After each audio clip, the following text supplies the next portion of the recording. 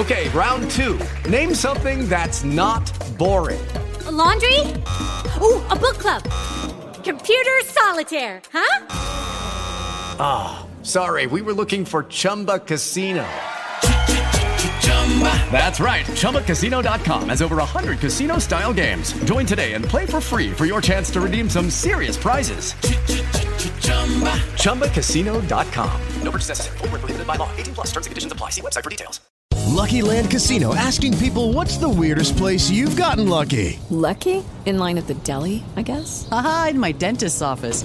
More than once, actually. Do I have to say? Yes, you do. In the car before my kids' PTA meeting. Really? Yes. Excuse me, what's the weirdest place you've gotten lucky? I never win and tell. Well, there you have it. You can get lucky anywhere, playing at LuckyLandSlots.com. Play for free right now. Are you feeling lucky? No purchase necessary. Void where prohibited by law. 18+. Terms and conditions apply. See website for details.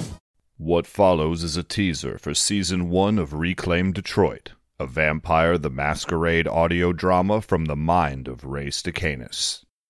Reclaim Detroit will debut in July 2022 wherever you get your podcasts. For more information, go to @VampireDetroit on Twitter. And now... There's some weirdo Satanists out there or something that you might have heard of? I mean, there are, but this doesn't sound like one of them. This is Detroit, 1996. For a long time, the savage Sabbath vampires held claim to this area. That is, until 4 years ago when McMasters and his Camarilla group infiltrated the city. I still can't believe your clan lets you call yourself Tory. There are no rules for us anymore. We are who we want to be. And right now, I want to be Tory. It's a little audacious, though, isn't it? Hey, audacious is my middle name. Yeah. Wait, is it? Why am I in the back alley of this gin joint? It turns out that the best way to gain knowledge is to invite the city to your secret club and film them the entire time that they're there. Who knew? I work for you Camarilla folks, too. But you also work for them. It's an underground gothic club for kindred. The lady would prefer tiki torches and Christmas lights? Some loudmouth drunks thought it would be fun to break in my domain and cause trouble tonight. They were wrong. There's something out there.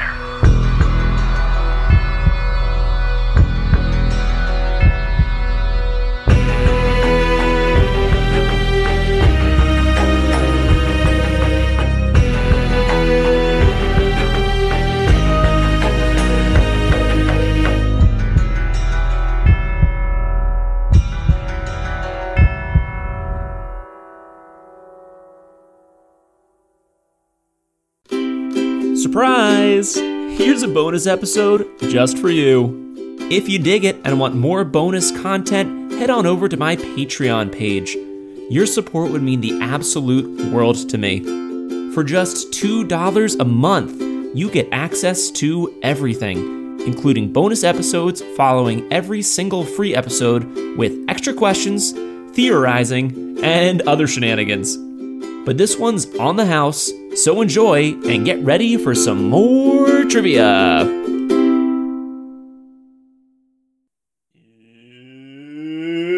It's the Trivia Podcast where I ask you questions about stuff you might not even know, but you just might if you watch TV shows and movies. Bonus episode!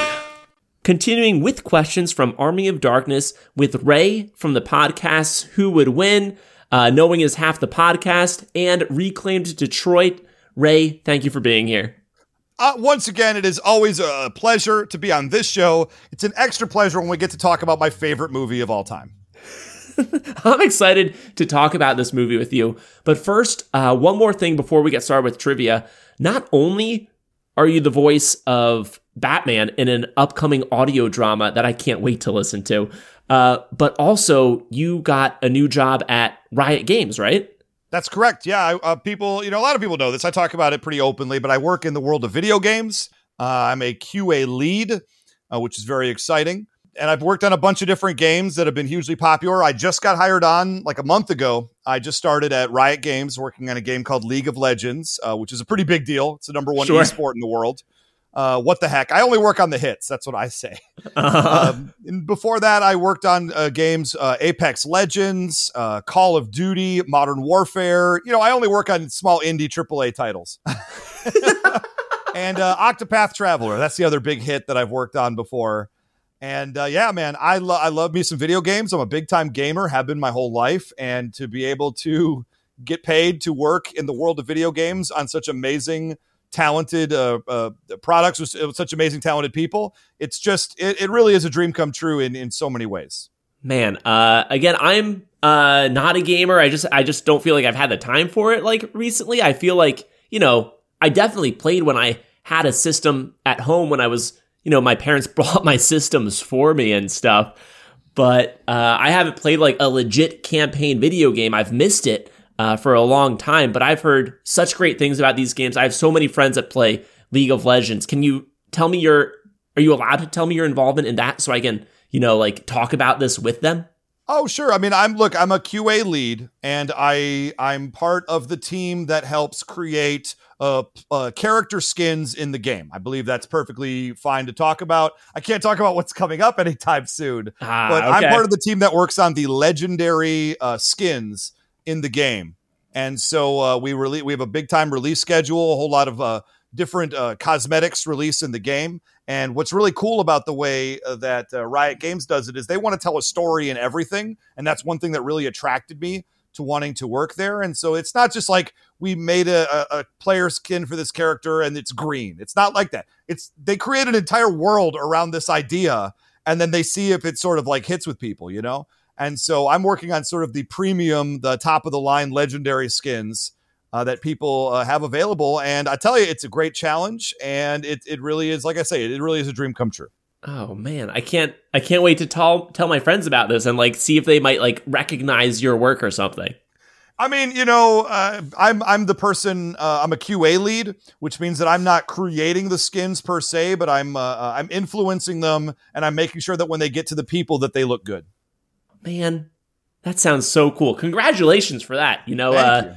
That's such a cool job, and to do it on something that you're so passionate about and enjoy is just really cool. Big fan of the game. Big fan. All right. Well, with that, are you ready for Army of Darkness trivia? I hope so. A bonus episode? Let's do it. All right. I got 2 rounds here, starting with round 1, mostly just medium questions. Starting with question number 1. What punishment does Lord Arthur give the captured men in the beginning? Question number 2. What is the unholy place where the wise man says the Necronomicon waits? Question number 3. After being chased by something evil in the woods, Ash finds refuge where? Question number 4. When Ash shoots the bad Ash, what does he say? Question number 5. How many versions of the Necronomicon are there when Ash gets to the site? Question number 6. Ash turns the tides of the battle once the army invades the castle with a souped-out what? Question number 7. What happens at the standoff between Arthur and Henry once the battle was won? And question number 8. Who does Lord Arthur call over in the beginning to consult about Ash? All right, go back to question number 1. What punishment does Lord Arthur give the captured men in the beginning? Well, I believe what you're going for, because there's a lot of things that happen. He puts them in those, what are those things called, where they put your head and your arms in them? A pillory, but it's a walking pillory. And they're being whipped along the way. They're brought into the castle. Some of them, one guy tries to escape. He shoots him with a crossbow and kills him right there. Sure. Everybody else is going to get thrown into the pit. Thrown into the pit is what I was looking for. And again, for this movie, probably the least amount of fake blood out of all of them. Just this scene, really. This is the one. Now, they did make up for it in this one scene, to be fair. It was a waterfall's worth. A literal geyser of blood from the pit. And that's what makes it so wonderful, this pit scene, is, you're introduced to the pit. The pit is scary. We don't know what's in there. They have not shown us. The guy gets thrown in, count to 5. Ash's face just turns red, like from just the sunlight hitting the blood as it's coming out, right? Wonderful effect. The blood geysers out of the pit completely. Everybody starts cheering. But when Ash actually gets thrown in there, there's like a deadite, woman down there who just starts punching him in the face repeatedly. Like, what exactly happened down there? We'll never know. To get this fountain of blood. It's not really explained because it doesn't match what we know happens in the pit. So it is a wild setup for what actually is seen. And I think that overselling it makes it even better. It adds something special for sure. Question number 2. What is the unholy place where the wise man says the Necronomicon waits? Yes, you have to go to a special graveyard in order for that to happen. This is where all the undead are resting until they are undead again. I guess the dead are resting until they're undead again. Yes, a graveyard cemetery is correct. Speaking of places here, question number 3. After being chased by something evil in the woods, Ash finds refuge where? Yeah, we talked about this. This is when they have the mini Ash sequence. He finds it in a windmill. A windmill is correct. Which is totally wonderful, I'm going to add, because there is an extended cut of Army of Darkness. Army of Darkness is a notoriously short movie. It's about 83 minutes long or something. It's not long. Yeah. It is but the thing about it is this is a movie that moves. This is a movie that just does not stop moving at any time. Even when they're trying to give you facts and details and feelings, within 30 seconds, he's fighting a monster again. They just do not stop with the thrills and the action of this movie. The pacing is one of the extra reasons why this movie is so good to me. And when they had the unreleased director's cut, or whatever they want to call it, where they put all this extra footage back into it, including an extended scene in the windmill with the lights coming in from all the holes in the roof while the windmill is turning, creating this really awesome light effect. It looks cool. It ruins the pace of the movie. They change a bunch of lines. They put back in the original ending, which we'll talk about at the end if you want to.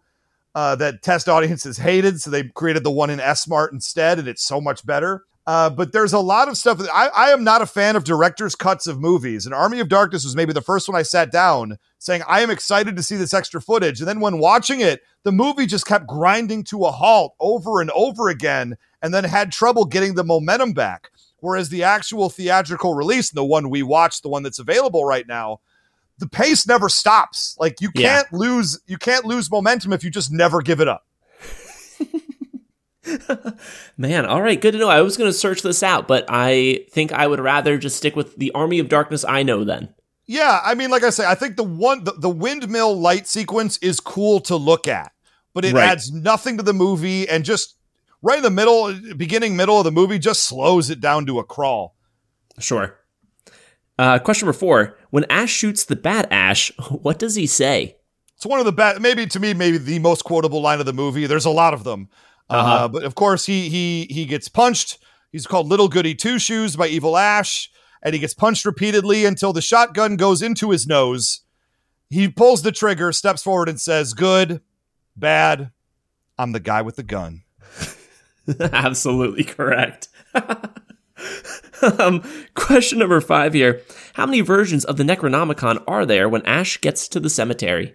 And we talked about this a little bit at the previous episode, but there are 3 Necronomicons. Nobody said anything about 3 books. What is he supposed to do? Take 1 book, or all books, or what? 3 is absolutely correct. I'll give you a second point. We mentioned what the first book does. We know the third one's the actual. What does the second book do?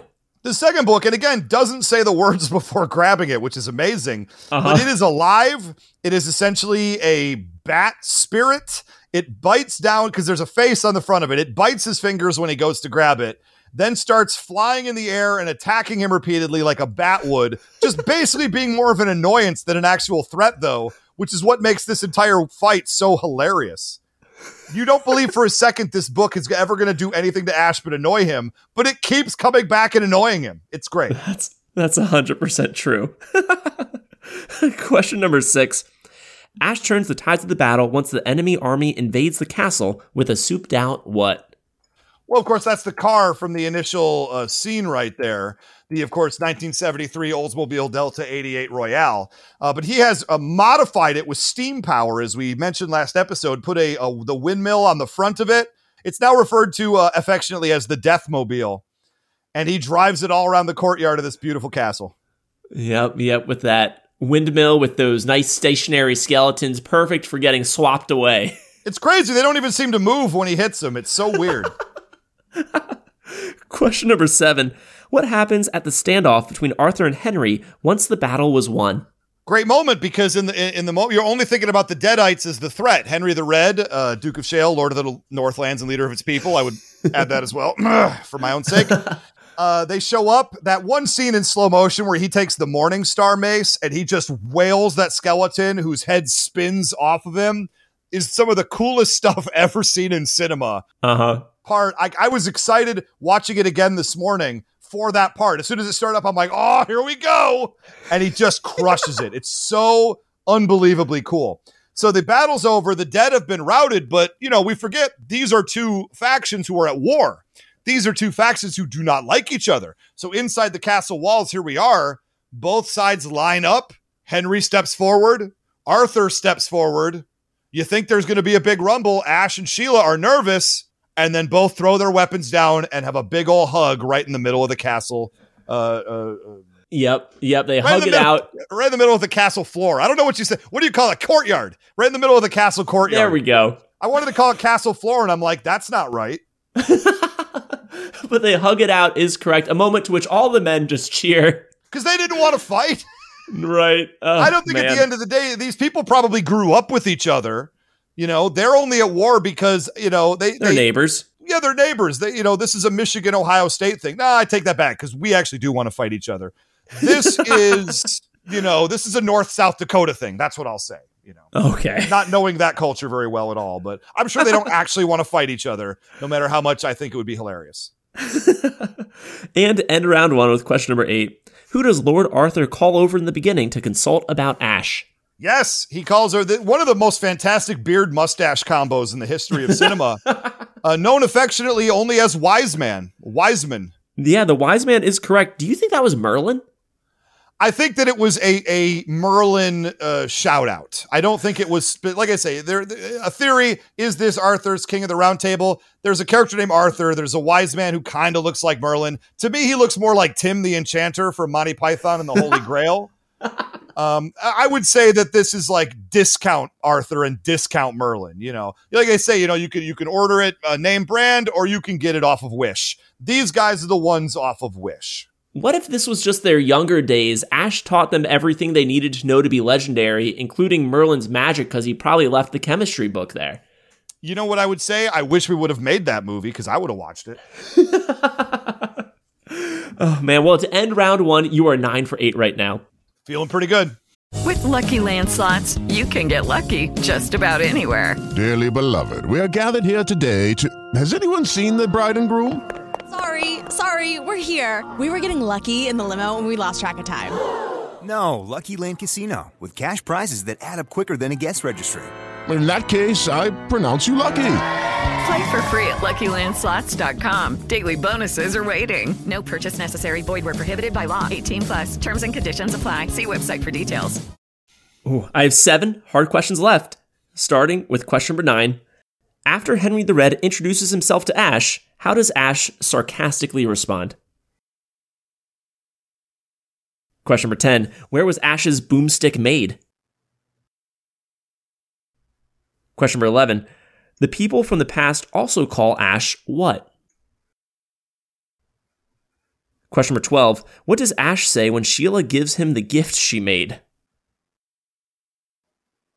Question number 13. What's the first thing Sheila says when she turns evil? Question number 14. What is attached to the arrows they use in the battle? And question number 15.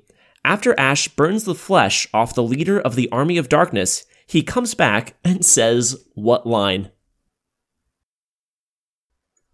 Going back to question number 9. After Henry the Red introduces himself to Ash with that long title, how does Ash sarcastically respond? Oh, that long title, Henry the Red, Duke of Shale, Lord of the Northlands, and leader of its people. Is that the one we're referring to that I'll never live down in my own brain? That's the one. Yes, he looks right at him and he says, well, hello, Mr. Fancy Pants. You ain't leading but two things right now, pal. Jack and something. And Jack left town. You are absolutely correct. Oh, well, hello, Mr. Fancy Pants. What a great line to use to someone who feels like they have to rattle off that many titles and must feel self-important. Incredible. Well, in Henry's defense, he does feel like he is about to be killed. He is about to die. And this is the last chance he has to impress someone who doesn't know who he is. So, you know what? I can't blame him for taking advantage of the moment one last time. Question number 10. Where was Ash's boomstick made? Oh, well, this little baby was made in Grand Rapids, Michigan. Yes, ladies and gentlemen, my home state of Michigan. A lot of inspiration from the state of Michigan in this movie, most notably the fact that this gun was made in Grand Rapids. Grand Rapids, Michigan is correct. Can you reference any other Michigan references in this movie? I mean, the license plate on the Deathmobile is a Michigan plate. In the opening scene, when they're doing the recap of Evil Dead 2, his girlfriend, Linda, is wearing a Michigan State shirt, both in Evil Dead 2 and Army of Darkness, and maybe Evil Dead 1 as well. I think so. Yes. So those are all very specific Michigan references. I believe even in Ash vs. Evil Dead, don't they? No, they said it in Jacksonville. No, they said it in Michigan, I believe. Jacksonville was a place that he went when I think the dead was trying to give him what he wanted to kind of satisfy him, to kind of lull him into a stupor. Yeah, I believe the original cabin from the Evil Dead series is in the lore is in Michigan as well. Okay. All right. Look, Sam Raimi and Bruce Campbell, both from Michigan, as am I. Not that I'm trying to put myself in their esteem, but I mean, we share a state. And so as we from Michigan are wont to do, we will reference ourselves and that state whenever we possibly can. Listen, I'm so proud to be in the state where The Office was, took place in Scranton, and It's Always Sunny in Philadelphia. I am very proud of these things. Super hilarious, and I'm sure you know about this, but It's Always Sunny in Philadelphia was supposed to be set in Los Angeles with the original title, It's Always Sunny in Los Angeles, which is an actual true thing that exists. That is a real, just factual statement. But then it was like, how many shows about Los Angeles do we really need? They made the choice to set it in Philadelphia, like down the line, and history was made. It works. It does work. I'm a fan. Question number 11. The people from the past also call Ash by what nickname? They call him a lot of different things, and I kept track of this during the movie because the wise man calls him Strange One. I believe at one point they do refer to him as the Chosen One, but specifically they call him the Promised One over and over and over again. Ooh, the Promised One is correct. Another line here that we referenced earlier, question number 12. Again, right before he gets her to kiss him somehow. What does Ash say when Sheila gives him the gift she made? It is such a jerk move because she using the technology of the 1300s. Now, maybe she didn't make it. Maybe she's lying about this. I don't know. I'm going to take her at face value and said she made him this shawl that he could wear because, her boo, her man, was just murdered in battle against Henry the Red's troops like a day ago. Like that just happened. She's met Ash. She treated him terribly because she thought he was one of Henry the Red's men. Just spit in his face, threw a rock at his head, like just not cool, man. And so he's a little put off by her, even though she's like, I made a mistake. I feel bad about it.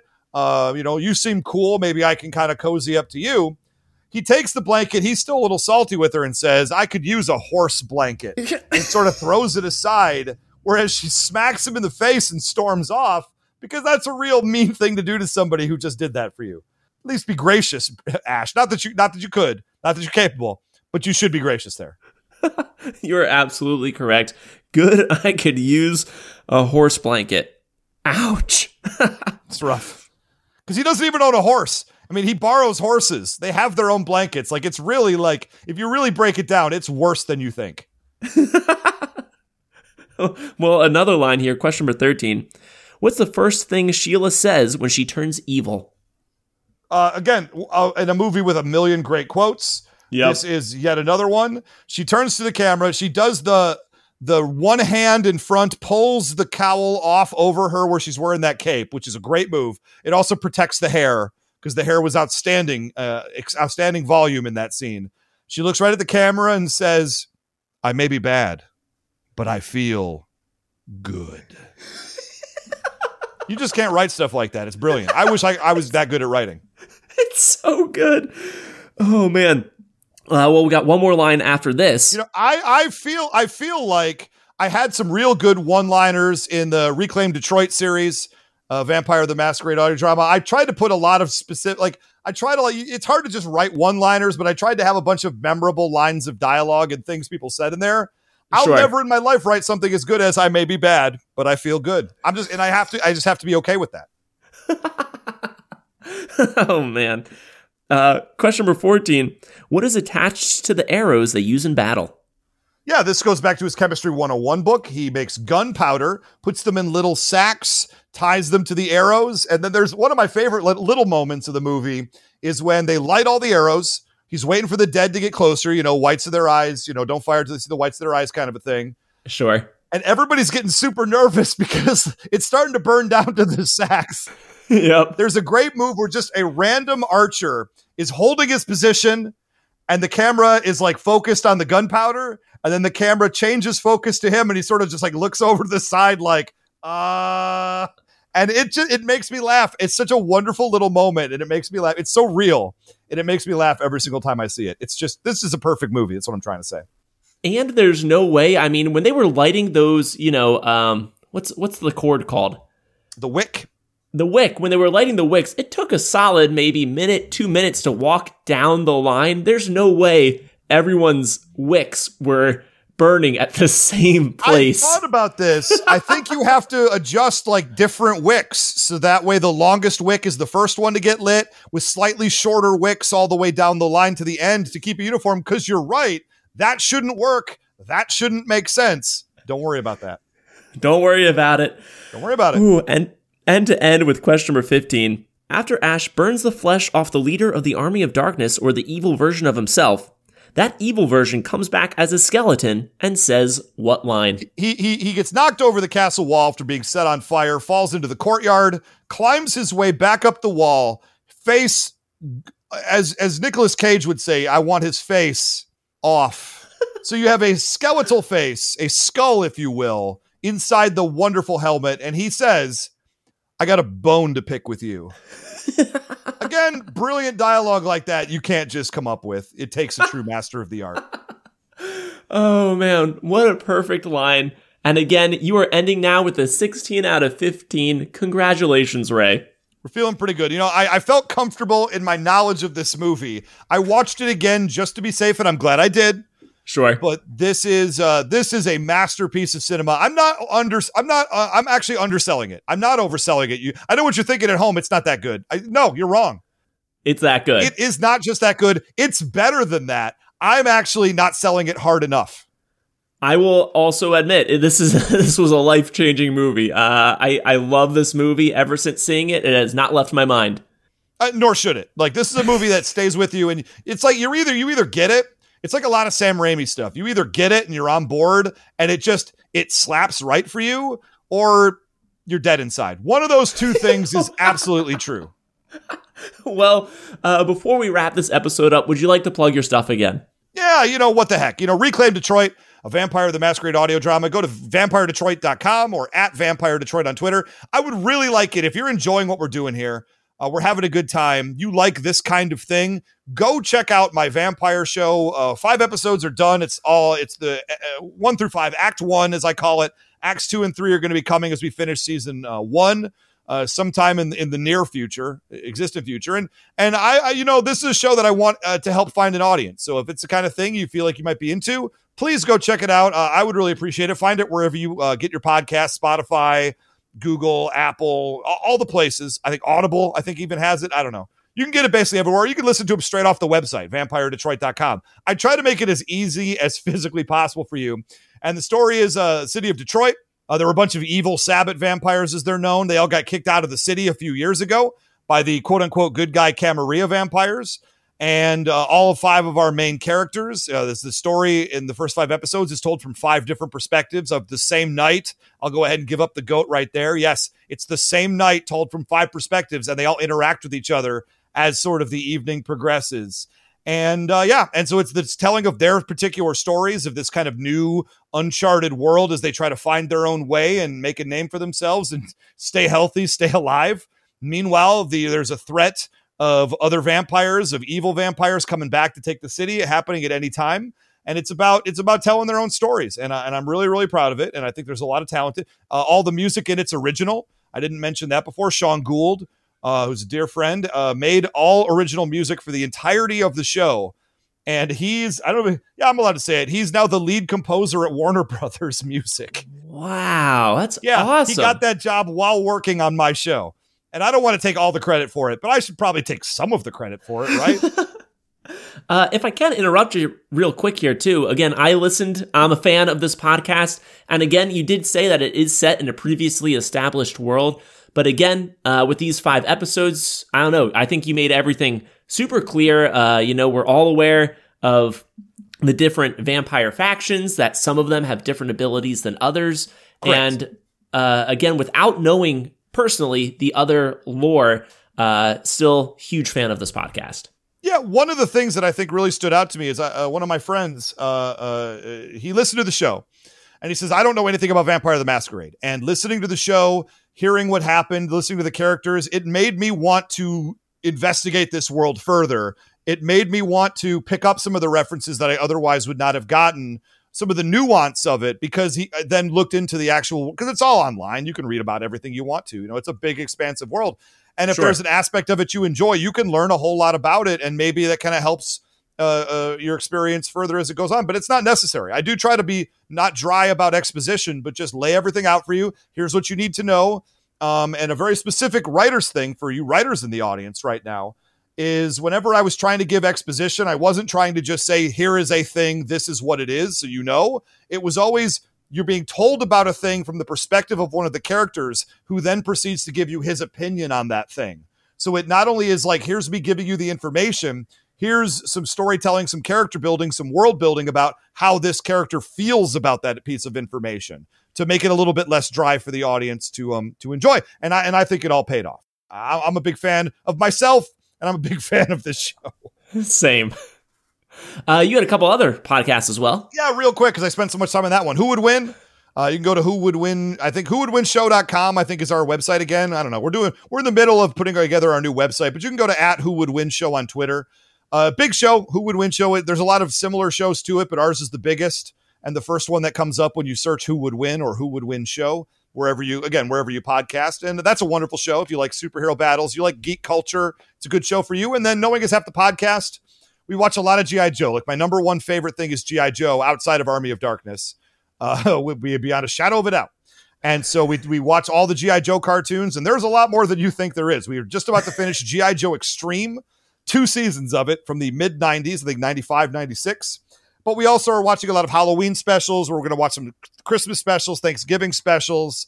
We watch a lot of 80s and 90s cartoons and then stuff in the peripherals around that. We just finished the episode coming out as we record this was the Halloween That Almost Wasn't, a live action Showtime special for kids starring Judd Hirsch as Dracula. Yes, Judd Hirsch. Wow. From Taxi and that's awesome. He's been in a million things that I'm blanking out. Elementary. I think he's on Elementary. He was on that one show I like with that one guy whose name I forget. You know, that one. He was in that show. Sure. I think it was called Forever. Starred the guy who played Reed Richards, Mr. Fantastic, from that Fantastic Four couple movies, The Rise of Silver Surfer, etc. He made a movie where he's a guy who can't die. If he dies, he wakes up the next morning alive. Interesting. In the water in New York, and he solves crimes. Like, it's a great show. I think he plays his father. It's wonderful. And again, links to all of Ray's stuff are in the show notes, so be sure to check him out there. And again, at this point, please rate, subscribe, tell a friend, and submit your own trivia. And again, that's a wrap. Ray, thank you so much for being here. It was so much fun doing Army of Darkness trivia with you.